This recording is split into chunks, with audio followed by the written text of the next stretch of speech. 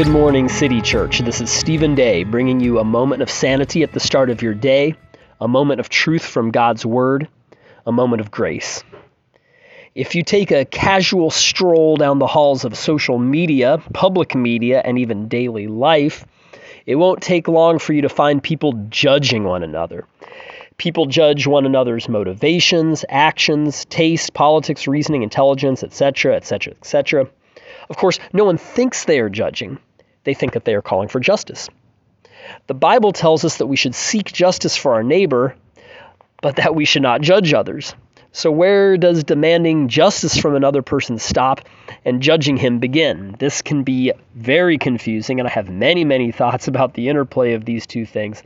But I do know this, that if I seek justice, I should be gracious to others, and at the same time hold firmly to Jesus, since I know that my own judgment is likely very flawed, and I need His grace in whatever I do.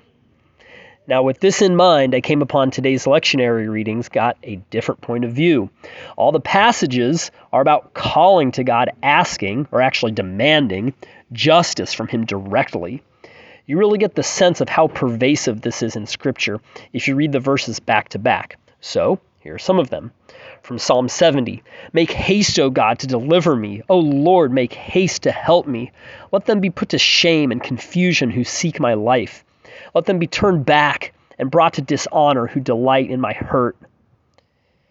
From Psalm 71, "Rescue me, O my God, from the hand of the wicked, from the grasp of the unjust and cruel man.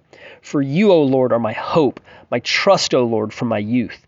Upon you I have leaned from before my birth." And there is a lot more where that came from. Now notice that in each of these cases, believers are extraordinarily bold in calling to God to make things right.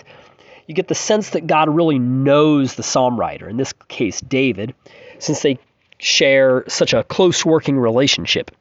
That is, David is constantly complaining to God, asking for Him to intervene, and pointing out that God has promised that He would keep His covenant promises.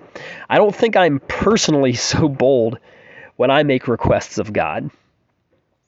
By contrast, in Luke 16, which is another one of the lectionary readings for today, Jesus tells a parable in which unbelievers are surprised that Jesus doesn't know them, since, as they say, "We ate and drank in your presence, and you taught in our streets." To which the Lord says, "I tell you, I do not know where you came from." For these people, Jesus was just an acquaintance. So today I encourage you to keep a close working relationship, close personal relationship with God, especially as it concerns justice and judgment. So be very humble about your own ability to make things right, even as you do act, which you should.